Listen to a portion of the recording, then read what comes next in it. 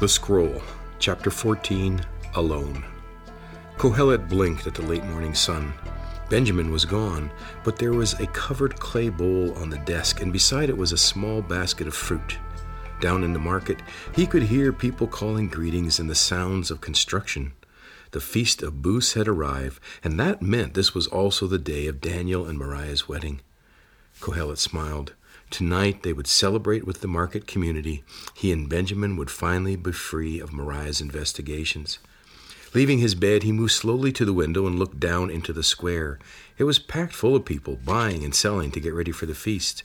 Piles of palm fronds were scattered about, and people were busy putting up the framework of their booths to thatch with the fronds. Kohelet sat down and lifted the cover off the bowl. Here was another reason to celebrate the new day, for this was one of Esther's famous holiday concoctions, a rich blend of fruit, honey, grains, and a generous sprinkling of ground cardamom. It was still warm, and it was the best thing he had tasted in a long while. As he enjoyed Esther's porridge, he read through the lines he had put down in the middle of the night. Now he could clearly see that he should have lit the lamp, for even with a bright full moon, his letters were not as neat as they were in the earlier sections. The wise understand what steps to take, and that knowledge brightens their faces and gives them confidence. They obey the king's command and honor their sacred vow. Never be in a hurry to leave the king's presence, but neither stand up for a bad cause, for the king will do whatever he pleases, and no one can challenge what he decides. Whoever obeys his command will come to no harm, and the wise will know the proper time and procedure for every situation, even when they are weighed down by problems. Not one of us knows the future, and we cannot say what is to come. Just as we cannot restrain the wind, neither can we hold back the day of our death.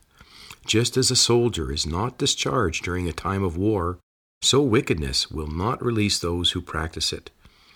Wise people knew they could not see into the future, but they had enough confidence to take the next step.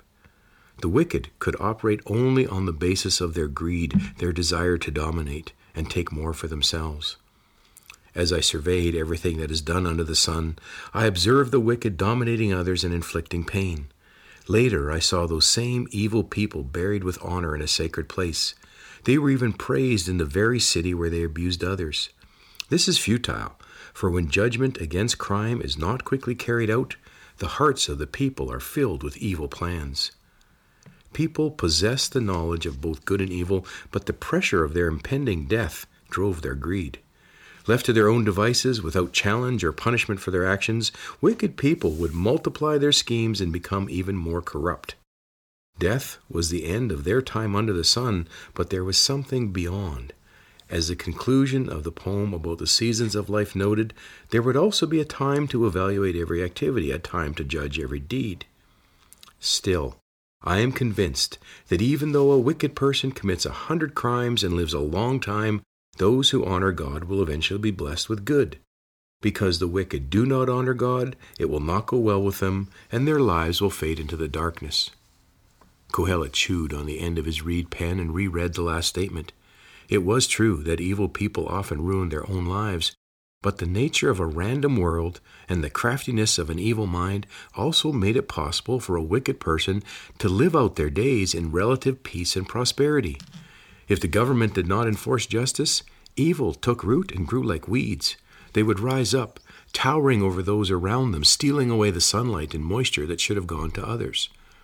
Yet there are times upon this earth when the righteous get what the wicked deserve, and the wicked get what the righteous deserve. Trusting in justice is also futile. Kohelet gazed up at the clear morning sky. If, in one moment, you could suddenly comprehend all the injustice taking place around the world, in every country, city, and family, the combined weight would crush your will to live. Yet even in the face of such great injustice, people still longed for a brighter future.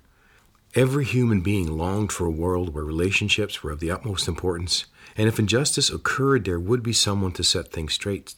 The hope for the future outweighed the oppression they faced. Benjamin was a case in point.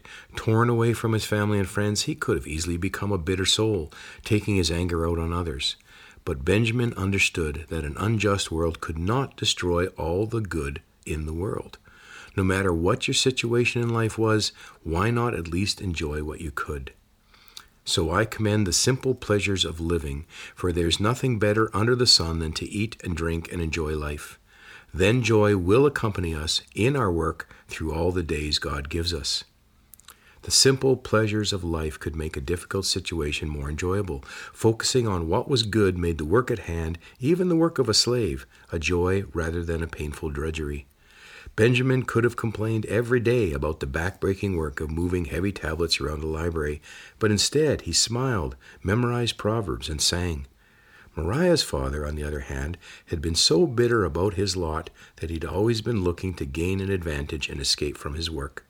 Kohelet could not remember a single time when Mariah's father had smiled. The scuffling of feet on the stairwell outside his apartment jolted Kohelet from his thoughts. A group of voices engaged in a whispered argument. He listened as well as his fading hearing would allow.